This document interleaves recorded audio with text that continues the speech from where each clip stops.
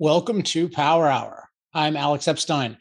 This week is going to be a best of Power Hour for a couple of reasons. One is I'm recording at least one new Power Hour in the next week. It's with the climate economist Richard Tol. We had an interesting exchange on Twitter where he was critical of something that I said about energy prices. And we disagreed, but he happily agreed to come on the podcast to discuss it and also some of his other views. He's a very interesting guy, very, prominent climate economist who challenges a lot of academic catastrophism. So while I disagree with him on a lot of things, I think he's an interesting guy and his viewpoint is definitely worth hearing. So excited about that. Also trying to get one of my favorite figures in African energy to come talk about the Paris Climate Accords, and hopefully me even talking about it here pressures him to come on, or rather not just the Paris Climate Accords, but rather the continuation of that, which is the upcoming what's called COP26 in Glasgow, which starts at the very beginning of November. So got a bunch of other things planned, so that's part of why I'm not having a new episode. But the other reason is because I was thinking about it, and there was an episode early this year that I think was prophetic, and I think it's really worth rehearing in the context of what's happened. And this is my interview with the energy economist Michael Lynch. Now, for those of you who are familiar with this program throughout its history, Mike first came on the show. It was either the second or third episode. And he made a prediction about oil prices that back then seemed impossible because oil prices were around $100 at the time. And he said, no, like it's going to be, $30, $50, $70 in that kind of range. And that just seemed like, no, of course, oil prices are going to go up back then. But he was right about that. And he's generally more right than anyone I know in this field. And yet lots of people who make totally wrong predictions are they're much more prominent than Mike is. Not that he's not well respected, but people like Amory Lovins, lots of different catastrophists, they just are totally wrong all the time. And there's no price to pay. And in particular, there were a lot of people wrong early this year saying, well, post-pandemic, oil is just going to stay low. Of course, it had declined during the pandemic lockdown. It's going to stay low. It's going to decline. We're at peak oil demand. And now that has not happened at all, and the world is experiencing big shortages of fossil fuels for reasons I'll be discussing and debating with. I'll be discussing and debating those issues with Richard Tol next week. And I think it's really clear that these people who predicted peak oil demand were just wrong. And I think it's really valuable to listen to that interview and discussion with Mike to see what his reasoning was, as well as what my reasoning was at the time, because I think we were very much vindicated. And while the people who made the wrong predictions haven't done much soul searching or any, as far as I can tell, I think it's useful to see, okay, who was actually right and what reasons did they give and what kind of methodology did they use? So you could call that self-aggrandizing, but I think I'll just call it educational. And had I made those wrong predictions, I promise you I would have been very concerned about it and discussed it publicly. All right, so I really hope you enjoy this episode. Before we go into it, I'll say something about this at the end as well, but I just want to announce, because I haven't mentioned it on Power Hour yet, because I don't think it existed last Power Hour, that I have a new newsletter under Substack, which is the popular new newsletter, and it's free. It's the Energy Talking Points newsletter. And I think this is going to take Energy Talking Points to the next level because it's going to give you the latest talking points in a very current fashion. I think we've published about 8 of them so far. They're pretty short, so you can read through them in a few minutes and really get to the bottom of issues or get on top of issues, depending on how, let's just say get on top of issues. And then it's at least the beginning of getting to the bottom of them, in part because there are a lot of references in these. So check that out. It's at alexepstein.substack.com. And please share this with others. This is a free resource. We're really at a crucial point in energy history. We've got this horrific reconciliation bill being promoted in the US. We've got this horrific climate conference internationally. We've got this energy crisis that's really showcasing the failures of green energy. This is the time for everyone to be armed. And so this resource is, it's free, and I can distribute. There's no limit on how many I can send out because Substack has unlimited distribution. So please make use of it. Also, I just announced in my regular, more personal newsletter that to incentivize people to share it, if you can get 10 people to subscribe, I'll give you a free 1-year paid subscription to Substack. So basically, most of the writing in Energy Talking Points is totally free. But if you pay, you get access to certain things like discussion forums that others don't get access to. You get the ability to comment. I will probably be offering full transcripts, really good transcripts of Power Hour in the future, but that doesn't exist yet. But if you do want that a subscription and you want to get it free, I would prefer that you found me 10 new subscribers versus paying for it. Because for me, Substack is not, I'm not planning on it being like a money generating thing. I have other ways of making money. I want 100,000 people plus on this. And I'm totally happy if none of them are paying. So if you can get 10 people to subscribe, you'll get a free year paid subscription. If you can get 100 people to subscribe, I will give you a personalized signed copy of Fossil Future, which now has a cover, which I'll show very soon. I think it's a really cool cover. I spent a lot of time going back and forth with the designer to make it as good as I wanted. So also, I think the book is good. So you'll get a personalized signed copy of that. And if somebody can find 1,000 subscribers, then I will give a virtual speech and Q&A to whatever organization you want. So hopefully that's incentive.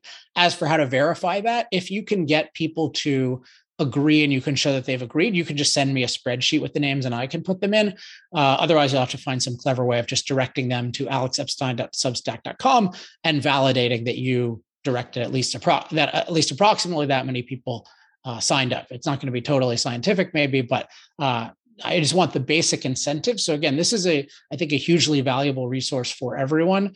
And I just want to encourage I want to incentivize everyone to spread it as much as possible, as quickly as possible. All right. Well, now that I went into all of that, I was planning on doing an outro to the show, but I really don't need to do an outro since I've already said so much. So just the usual reminders. If you have any questions, comments, love mail, or hate mail, email me at alex@alexepstein.com. And yeah, I think the most important thing is that Energy Talking Points Substack. So again, it is alexepstein.substack.com. All right. Enjoy the discussion with Michael Lynch. Power Hour, because what you don't know about energy can kill you. Here's Alex Epstein. Welcome to Power Hour. I'm Alex Epstein. Well, this is my second episode in the week of this Texas electricity crisis, and I'm going to ask my guest a little bit about this, but mainly we're going to talk about something longer term, which is the future of oil. Now, the first time I had this guest in my podcast, everyone was claiming we would be running out of oil.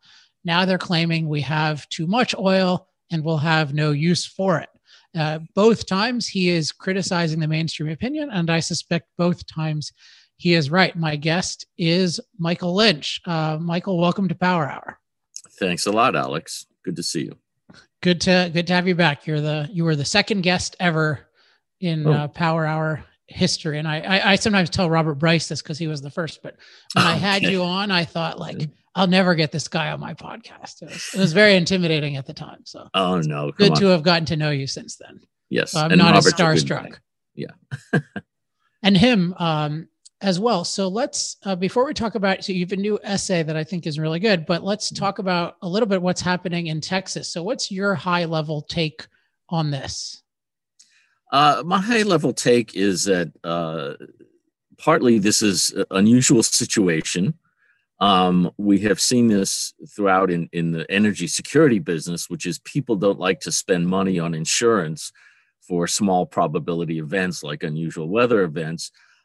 People in Massachusetts, after an ice storm, said, why don't we bury the power lines until they heard what it costs? I know there's been problems with natural gas supply and power plants, but also wind turbines freezing up. And amazingly enough, solar power doesn't work too well when the panels are covered with snow. So, I think this is a problem where you have, partly because you have people pushing certain mandates to satisfy objectives that may not reflect the real needs of the system. In particular, pushing a lot of renewables, which are, as we all know, they're very volatile, they're variable, they're unpredictable, they require a lot of backup. But it's also, people want cheap electricity. And if you say, do you want to pay us, to have winterized plants and pumps and so forth, they don't want to hear about that.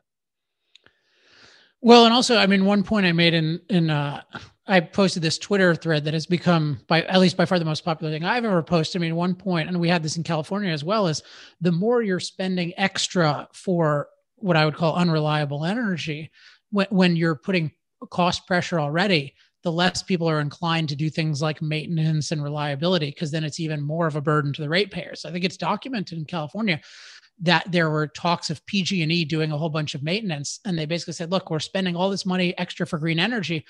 There's going to be a lot of hostility to this if we raise the rates and we do this. So these things have trade-offs, and I definitely think that's a part of it. But let's jump into the future more. So first of all, just give the readers, I have a bunch of specific questions of what's your essay, and then what's your summary of it?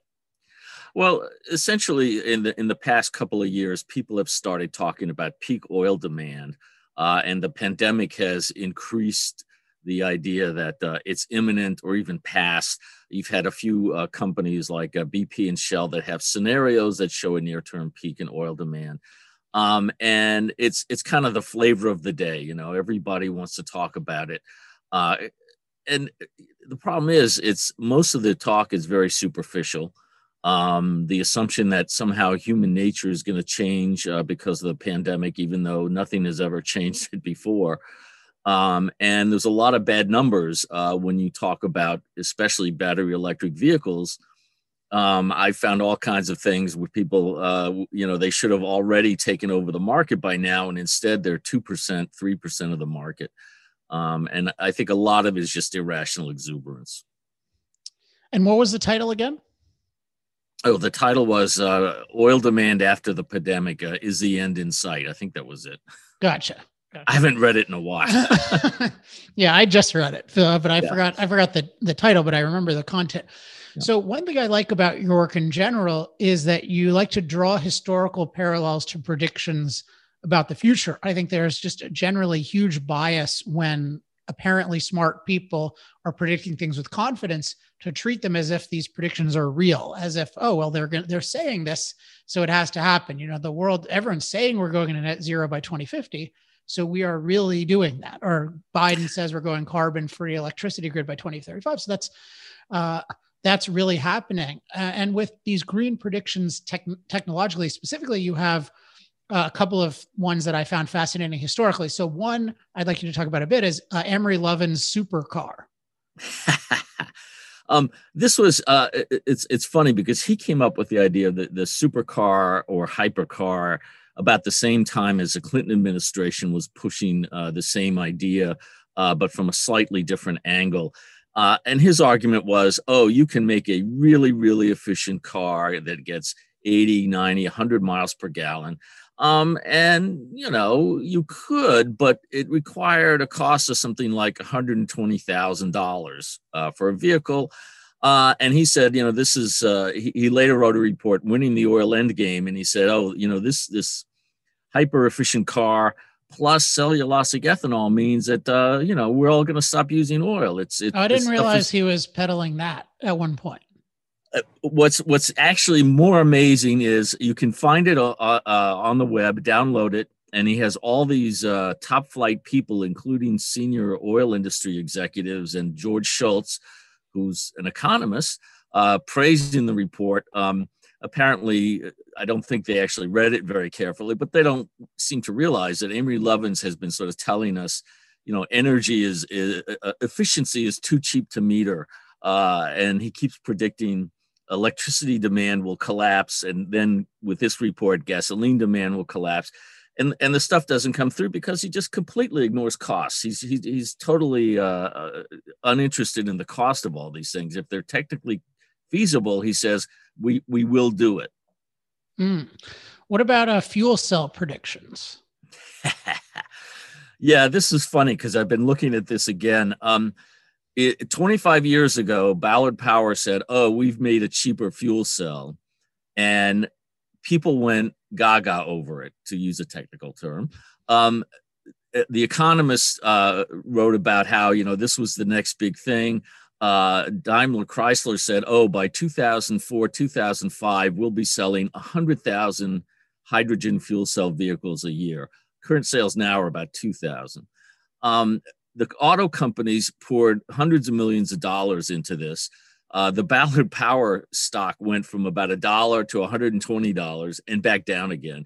And it was never close to feasible, but I've been pulling up all these great stories about the hydrogen fuel cell bus in Chicago is the next big thing and so forth. And it just didn't play out because it was just wildly uneconomic, and it still is. All right, one more, which we alluded to, cellulosic ethanol. I think Vinod Khosla once called this brain dead simple or something like that. Yeah. This is astonishing because I've seen so many people talk about how, this is it's so easy. It's right there. And Congress actually wound up mandating that the oil industry buy a certain amount of cellulosic ethanol, not just ethanol, but cellulosic ethanol per year.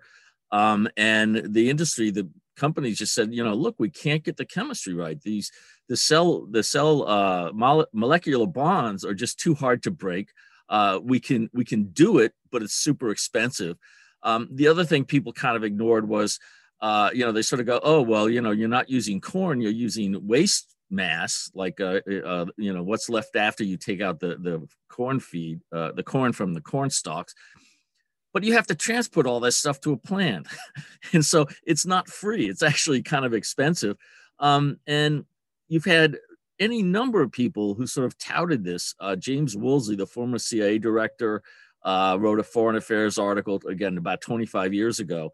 And it supposedly is right around the corner, and it's just not there. So when you bring these things up in the essay, I think you make the good point that this doesn't prove that new predictions are wrong, but it means that it's not proven that they're right. So we need to look at them critically. And one piece of context that you give that I hadn't thought much about, but I find fascinating, is this idea that it's very rare that resources go out of use. You say sometimes they'll peak, but it's rare that they go out of use. And you use the examples of wood and stone. So I'd love you to talk about that. Well, the famous quote is the Stone Age didn't end because we ran out of stone. And the truth is, people stopped using stone tools. They switched to bronze and then iron and now steel. But stone is still a big business. There's only about 50 years of data for crushed stone use, for example, in this country, and it's basically hasn't gone down at all. People still use wood about as much as they ever did. The power, the U.S. power system uses a substantial amount of wood. It's mostly in cogeneration plants, and it hasn't gone down. Again, it's been relatively flat for 40 or 50 years. So these things just don't go away. What usually happens is they stop growing and something else takes over the growth, like oil took over from coal up to a point. I mean, global coal usage is still near record highs.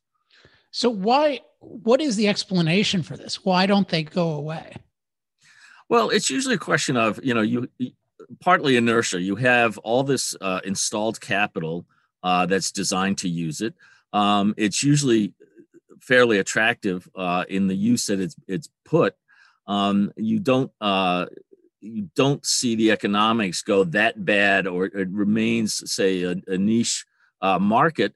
So nobody uses gas for lighting in their houses anymore, but there's still lots of gas use because it's there, it's cheap, and it has other uses. I mean, I don't think as you say, most of us don't use animal fat to lubricate our machines, but I guess a lot of us use it on our bodies. So I shouldn't use that as an example. Yeah, it is really interesting. Like once you figure out how to cost effectively produce something, that's such a feat. And then people can just find all these valuable uses for it. Yeah. And if people stop using wood, to heat all their homes, then all of a sudden you've got a lot of wood out there that's going unused. And some people say, well, I live near a forest, I'll use heat. I just saw a story that England is suffering pollution because of so many people are burning wood. And my old mentor, Maury Edelman, used to say that the Pilgrims came to Boston to get warm, and people would laugh because Boston's so cold. But he said, but the wood was so cheap, people had roaring fires. Wow, that's fascinating. Okay, so now we're going to move to oil. And so oil is interesting because oil is the most valuable material in the world, and it's predicted to be so worthless that to have it on your inventory means that it's a stranded asset. So it's a really interesting kind of prediction. And one piece of context, if we start off with the battery vehicle thing, is you talk about what it means. You do oil vehicles versus battery vehicles. Before we get to that, you give this really good comparison of what it really means to be superior. And you use the example of the Model T versus the horse. So talk about that kind of competitive advantage that the Model T had over the horse. So the Model T was the first mass production car, and it quickly took over the automobile market and just, transportation ultimately. And some people have said, oh, Tesla is the Model T of the future or the present, I guess. The truth is, a Model T could carry 5 to 7 passengers. It had a range of a couple hundred miles. It could easily do 30 miles, 40 miles an hour. There was the emissions went into the air, so you didn't have to deal with them. Whereas a horse, you could do maybe 12 miles an hour for limited periods. You could go carry 1 to 2 people. You could only carry about 10% as much cargo on a horse as you could in a Model T. And the Model T was more expensive, but in every other factor, it was far superior to the horse. Whereas if you look at a battery electric vehicle, they're a lot more expensive. They have much smaller range. Plus, the range is really uncertain, which is not a problem with gasoline vehicles. And the recharging time, the absolute best recharging time is still 5 times as much as it takes to refuel a gasoline car. And it can be 10 and 20 if you don't have access to a fast charging station. I mean, one interesting thing when it comes to the vehicles, this relates to a bunch of other things, but talk about the trend of SUVs around the world. Because one of the attractions of the battery vehicles is in people's minds, people think they're saving the world, so they're going to do that in mass. But it seems like people are using a lot of SUVs. Yeah, that's the funny thing. I was a little surprised to see, even in countries like India, the market share of SUVs has tripled in 10 years. And it's approaching that in the US. The SUV people want comfort. They want capability. They don't want green. I mean, people always brag about, look how many electric cars are being sold, but the SUV is far outpacing the electric cars. And it kind of goes. I think you could go back to Plato and the idea of, the spiritual world is so much superior than the material world. Some people will tell you. Most famously, you had hermits and anchorites in the Middle Ages who would lock themselves up in cells so they could avoid the material world and think. And now you have people say, consumers don't really want stuff. It's like, really, how come they're all buying all this stuff? I don't see any sign. There's like 0.5% of people say, I want to live a simple life. And the rest of the people want to have electrically heated car seats. So, there's no real push because of morality or social concerns away from the consumption of fossil fuels and trying to reduce emissions in that sense. I mean, you make a lot of good points in the essay about the specific details of the cost, like the cost effectiveness of battery vehicles for the average person, both the cost and the effectiveness. And one thing that I've been thinking about a lot as I finish my second book is I don't trust people to predict the future unless they recognize the present. And and I do it with climate, like if people don't admit climate deaths have gone down, or if they don't admit that fossil fuels are dominant, I don't believe anything they say about the future. And it's similar with battery vehicles, where if people say, yes, battery vehicles are not yet nearly as cost effective as fossil fuels, but for X, Y, and Z, I think they will be, that's plausible. But a lot of people act like, oh no, they're way better now for the average person. And that's just totally detached from reality, right? Yeah, I actually just recently found there's 2 different groups at MIT that have estimated the competitiveness of gasoline versus battery cars. And one group, which is engineers, said, they're all already much better than gasoline powered cars. And the economist said, well, if you factor in stuff like convenience, no, you need to get a lot better off. It really bothers me because you have a lot of assertions made out there about what people want. And then you have all these excuses for why people don't seem to understand what they should want, like market failures and bad information and social costs and so forth. But, in the end, it comes down to you make a better product, people buy it. And the electric car is nowhere near a better product at this point. Let's talk about batteries and the evidence for that, because you do have, I mean, as far as I can tell, a very impressive drop in the price of batteries, of lithium ion batteries, at least in the last decade. So how far has that gone, and where do you see it going?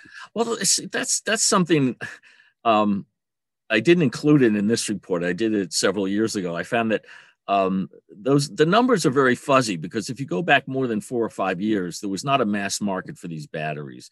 So, the cost estimates also range very widely, and people's estimates of the trend in cost declining are like 10% to 25% a year and so forth. So it's not clear how far they've come down. They are cheaper, they are better. On the other hand, when you say, okay, so if the battery pack is a big part of the car's cost, how come the price of cars hasn't come down? So the Nissan Leaf, which is the one that's been sold for some years, the prices haven't gone down at all, even though the battery pack has come down supposedly about $5,000. So we don't know how much further you're going to get with the lithium ion battery, because it is starting to become a mature technology now, which 10 years ago it definitely was not. And it's not clear it's going to get that much better. There are people talking about new types of batteries, but none of them is well. And there are people who've been talking about other batteries just around the corner, like nickel metal hydride, sodium sulfate, which just didn't pan out. So it's not clear to me that you can really predict that the price of the battery is going to be that much lower to offset all these other problems, like the long charging times. Yeah, I'm really interested to see how it plays out, because I've noticed the same thing with the actual price of these vehicles. It hasn't been plummeting as much as you would think. And there's this view, I think, that, everything is a false analogy to microchips. I think that's a lot of it. So everyone is just like, oh, well, Moore's law happens, and so that's got to happen. And it's weird to think of it for batteries, because it's like, that's such a physical thing. Like, you're using a bunch of oil to mine stuff. And like, there are reasons to look at the supply chain and think, oh, this can be shrunk, but not that, oh, this is going to go down by another factor of 10. Okay. Like this is an argument I've made before. I have a slide I've used sometimes, and I show a floppy disk from 30 years ago, and I say this was $3 and it held 128K. Now for $5, you can buy a little memory stick that holds a million times that, 5 gigabytes. But your car battery hasn't shrunk. It's a little better, but the car battery is basically what it was, because it's a chemical thing. And you don't find chemical processes shrinking. You don't see refineries shrinking. You don't see petrochemical plants shrinking. That's just the science of it. And so when, frankly, people like Al Gore sort of go, well, look at the cell phones, why can't we do that with car batteries? And the answer is because it's chemistry. You can't make chemical processes thousands of times more efficient.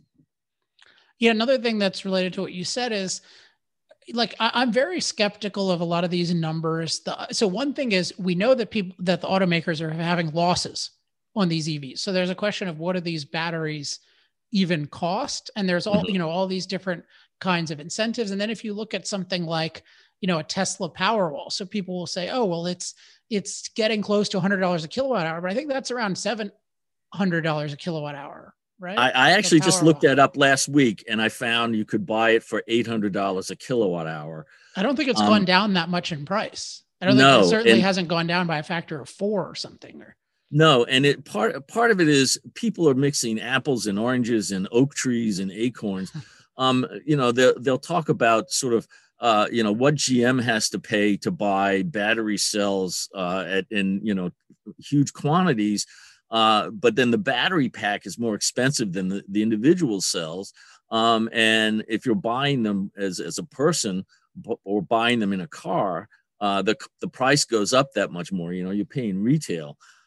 It's just, I'm still trying to nail down exactly what the prices are. And I found so many different numbers out there. And also, so many different numbers for what the price needs to be for the cars to be competitive. And that's part of the problem is there's so many people, so many advocates for electric vehicles who'll just pick a number that they saw on the internet and they'll repeat it endlessly. And everybody thinks that's a real number. And the number I've seen most often is $100 per kilowatt hour. I can't find the source of that. And other things I've seen suggest that no, that's still too high, and that the prices are still well above that right now. Yeah, and again, there is this sloppiness where it's not clear. Okay, is that just the core of the battery? Is that the actual functioning battery pack? Is that something you're delivering to a car? Is that with the consumer? And we don't make those mistakes with oil because we're really clear on, this is what a barrel of oil costs. And this is what gasoline costs.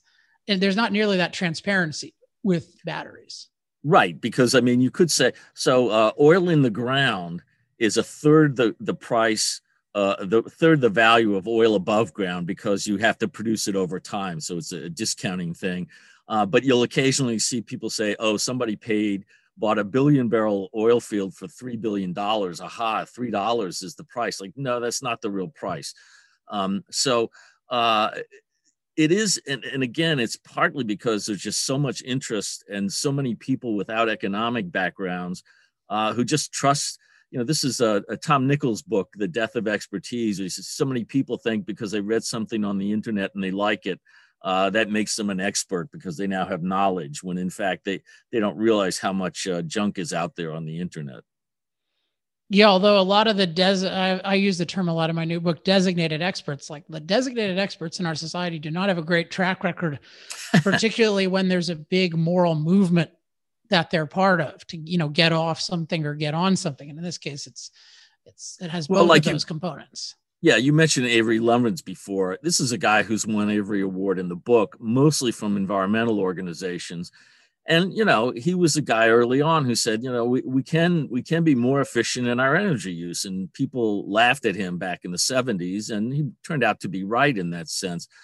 But since then, he's essentially promoted gold-plated solutions that people just don't want. And yet, because they like his message, he's still considered this big guru. And, I debated him once in Washington and with his report, Winning the Oiled Endgame. And I raised a bunch of, what I thought were compelling objections.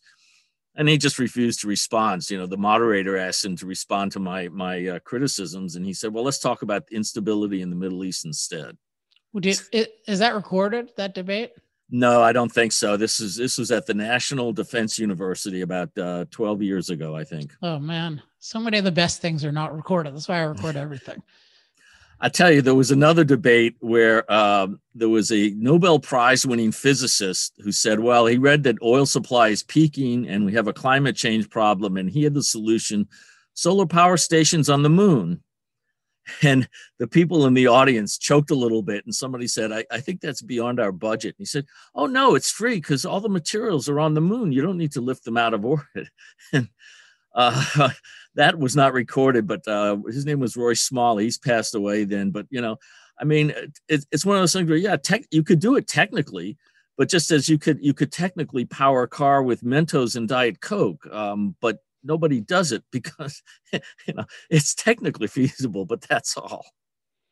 Yeah. I mean, there's almost this is actually the section of the book I was editing today. People just value technical achievement and do not value economic achievement. So this idea, we could send a man to the moon, so of course we can change our whole energy system. And it's like, no, the equivalent would be sending every man to the moon. That's a brilliant analogy. Yes. Good, Alex. I can't wait to see your book. Oh, okay, good. Well, I'll send you a copy when it's done. Okay, I'll review it for you. Oh, awesome. That would be great. So let's talk about, the thing that concerns me most about EVs is while they're not as cost effective as gasoline vehicles, they're not so far from cost effective like a kind of Mark Jacobson hydrogen powered plane type, like made up crank idea. Yeah. That what I'm wary of is that they have significant progress mandating them and just really hurting the poorest people and middle-class people most of all. And to support that, we've got all these mandates now. And so I'm curious what you think of how these it seems like these mandates can sort of work more than like mandating a hydrogen plane, which just, it wouldn't work at all, or cellulosic ethanol, like it doesn't work. And then you scrap it. What do you think of these mandates and what they portend? I don't think I've ever met a mandate I liked. That includes from my wife. Don't tell her I said that. But okay. Yeah, I think she's a regular viewer of Power. Probably not. She teaches languages. She doesn't care about economics. A mandate is like saying this doesn't work. We have to force people to buy it. And it's also saying we're going to disguise the costs by making the bigger system, like a utility, buy a small amount of the very expensive stuff and then press the cost onto all of their customers so that it's not so noticeable. Or in the case of electric vehicles, it's subsidies the taxpayers are paying for, rich people to buy electric vehicles.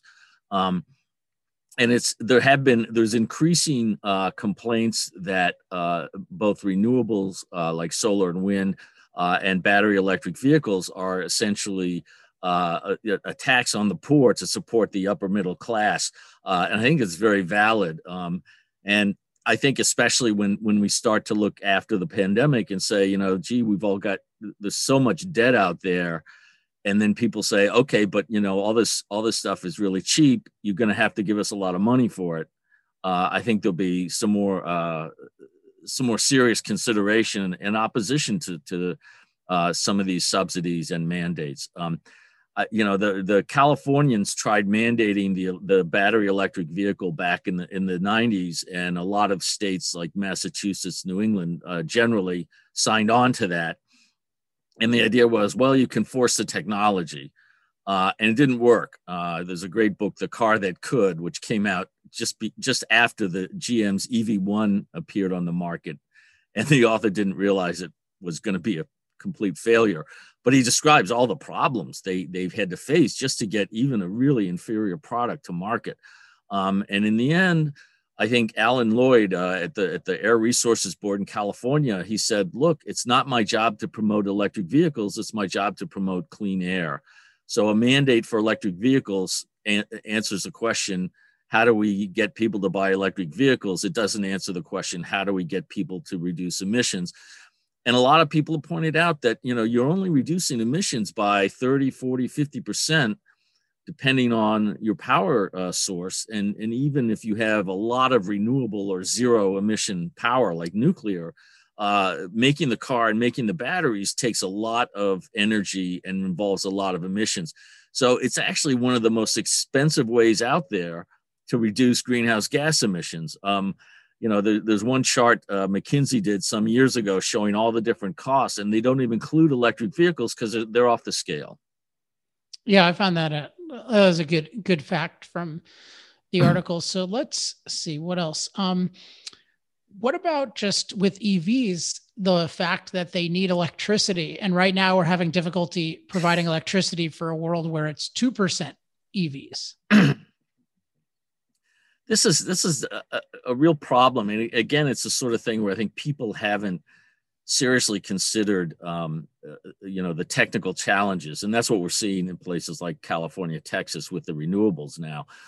They just kind of wave around. I mean, I love, people would say, you have high air conditioning use in the middle of the day and you have high solar power, so there's no problem. Well, it turns out they don't overlap exactly. So you need to ramp up a lot of natural gas power in California. People said, it's people will recharge their cars at home at night when the power demand is low. Well, yeah, but you also have less solar power, less wind power at night. So especially solar, obviously. Yeah, a lot less. Oh, by the way, I have to send you there's an article where somebody suggested a solar powered tank for NATO, which is just about it's the funniest thing I've seen. But anyway, yeah, it's not clear what it means for the grid if you have a lot more of these cars, and people, you don't know when people are going to charge them, because supposedly a lot of offices will have free charging stations in the future, and then all of a sudden you're adding to your daytime load instead of your nighttime load, and I don't think people have factored that in. So You're sort of saying, let's do all these different things to sort of improve emissions slightly at a huge cost. And you got to say, well, surely there's something else we could do. Plant trees. Personally, I'm very much in favor of going out to the third world and giving people propane so they don't have to chop down trees for cooking. I think that's something you would approve of.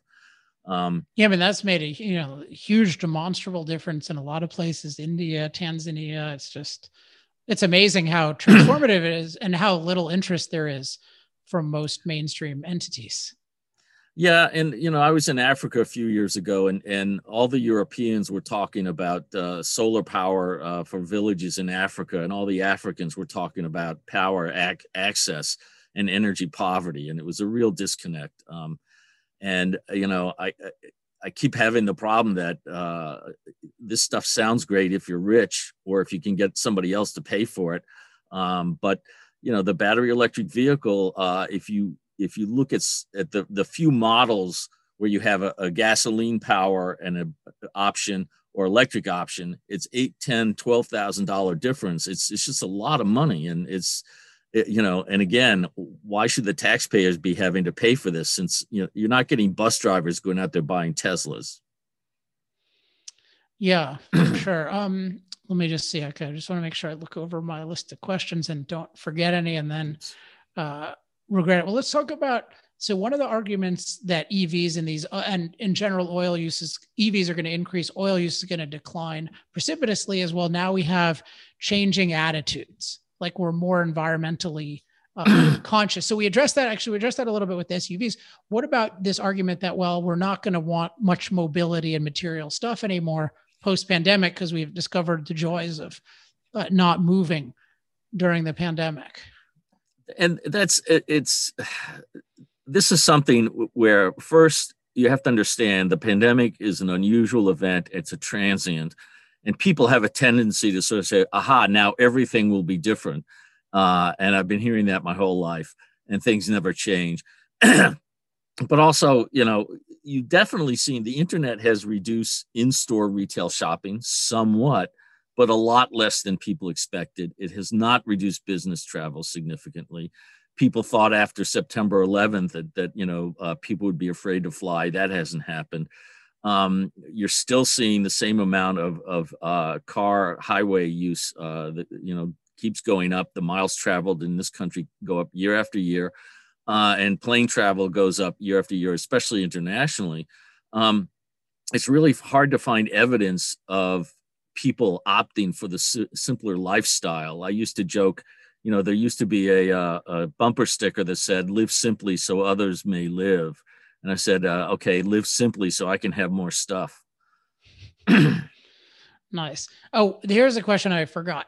I want to talk about the batteries and other things. In your research, what have you seen about the scaling challenges? Because people talk about we're going to use 50 times more of this, and they don't seem to think, oh, that might present some challenges with different kinds of raw materials involved. That's the thing. It's a myth that rare earth minerals are actually rare. There are a lot of them, but they are expensive. They're dirty to produce. They are energy intensive to produce. A lot of the stuff is produced in places that are, shall we say, not socially acceptable. Teenagers in the Congo digging mines, that kind of thing. And although in theory you could increase the production of those things to a huge degree, but if you talk about ramping it up quickly, I think you're just going to have a lot of problems, local pollution problems, and a certain amount of dependence where you're vulnerable to, say, now China for some of these materials, but also, like I say, the Congo is a big supplier. So, it'd be great if there were big lithium deposits in West Virginia and the coal miners could just switch over, but that's not going to happen. Well, there are lithium deposits in the U.S., but it's not. The Biden administration isn't clamoring to increase mining. Yeah, I think if they do that, hell will freeze over. Well, actually, I guess we're pretty close to that with Texas now. Yeah, that's right. It's the world is so warm, but it's still too cold. Yeah. Okay. One this is a question I have that's only tangentially related, but I need it for my own research. So I'll ask you, like, what's the best research we have on the state of hydrocarbon deposits in the world? So when people are estimating how much oil and gas and coal there is in place, like leaving aside economics, what are the best estimates we have, and where do we get those? Well, I had them in my book, actually, which is 5 years old now. Boy, time flies.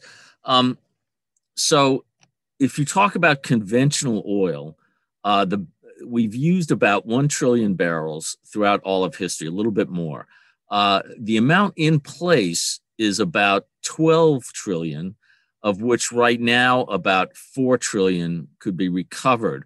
If you talk about heavy oil and oil sands, there's probably another 10 trillion, of which maybe 1.5 to 2 trillion is currently recoverable. If you talk about shale oil, that number is a lot fuzzier, but it's probably, again, about 10 trillion in place, of which maybe 0.5 trillion to 1 trillion is now recoverable. And that assumes a very low recovery rate. And then there's Kerogen, which is shale, that's rock that you have to break up and process. And so that's another maybe 10 to 12 trillion. So, so essentially we've used about 3% of the world's petroleum resource. And the people who think that we were running out just seem to be unaware that the estimates they were getting were saying, ignore all this stuff that's a little expensive or a little hard to produce because we don't need it now. So what we have right now is, another 300 or 400 years worth, another 3 trillion barrels, 4 trillion that can be produced cheaply. What about natural gas? Oh God, natural gas. Sorry, I'm getting my halo. Natural gas is super abundant. There's a lot more than petroleum. There are unconventional deposits, clathrates or methane hydrates, where a type of crystal that forms under slightly cold, slight pressure, but you find it all over the world to the point where, you have thousands and thousands of years of the resource. Now, the methane hydrates are expensive to produce now, but people are experimenting in new ways to recover them. And the thing is, because you find them in seafloors pretty much all over the world, but also places like Alaska, fairly shallow, Siberia. But then, if the Japanese can figure out how to make them a bit cheaper and they think they're getting closer, then all of a sudden they've got all the natural gas they want without having to import it. And what about coal? Coal, coal, there's more than you would ever want to produce. And, I come from a West Virginian family, and we still, I think, have some coal rights somewhere up in the mountains. But I'm not a big fan of coal, except where, the next best thing is dried dung or something, which is unfortunately the case in many places. But it is thought that, the world has easily 400 or 500 years of coal reserves. And especially if you're seeing coal backed out by natural gas more and more around the world, which is kind of happening except China and India, then, you don't have a problem with the coal supply. Gotcha. All right. Well, I got to go reread that portion of the book, or maybe I'll email you because I got to get all those references. But I'll check the chapter and mention it to you. I appreciate that. And then final question is, what are you mentioned this a little bit, but what are the most exciting technologies on the horizon? Because one thing people don't think about with resources is they always think of it as stagnant. So they use reserves in the lowest reserve. So that's like presently planned production, and they equate that with potential. Mm-hmm. And of course, we have we're continuously, not me, but people in industry are continuously innovating. So what do you see as the most exciting technologies now and on the horizon in terms of hydrocarbons?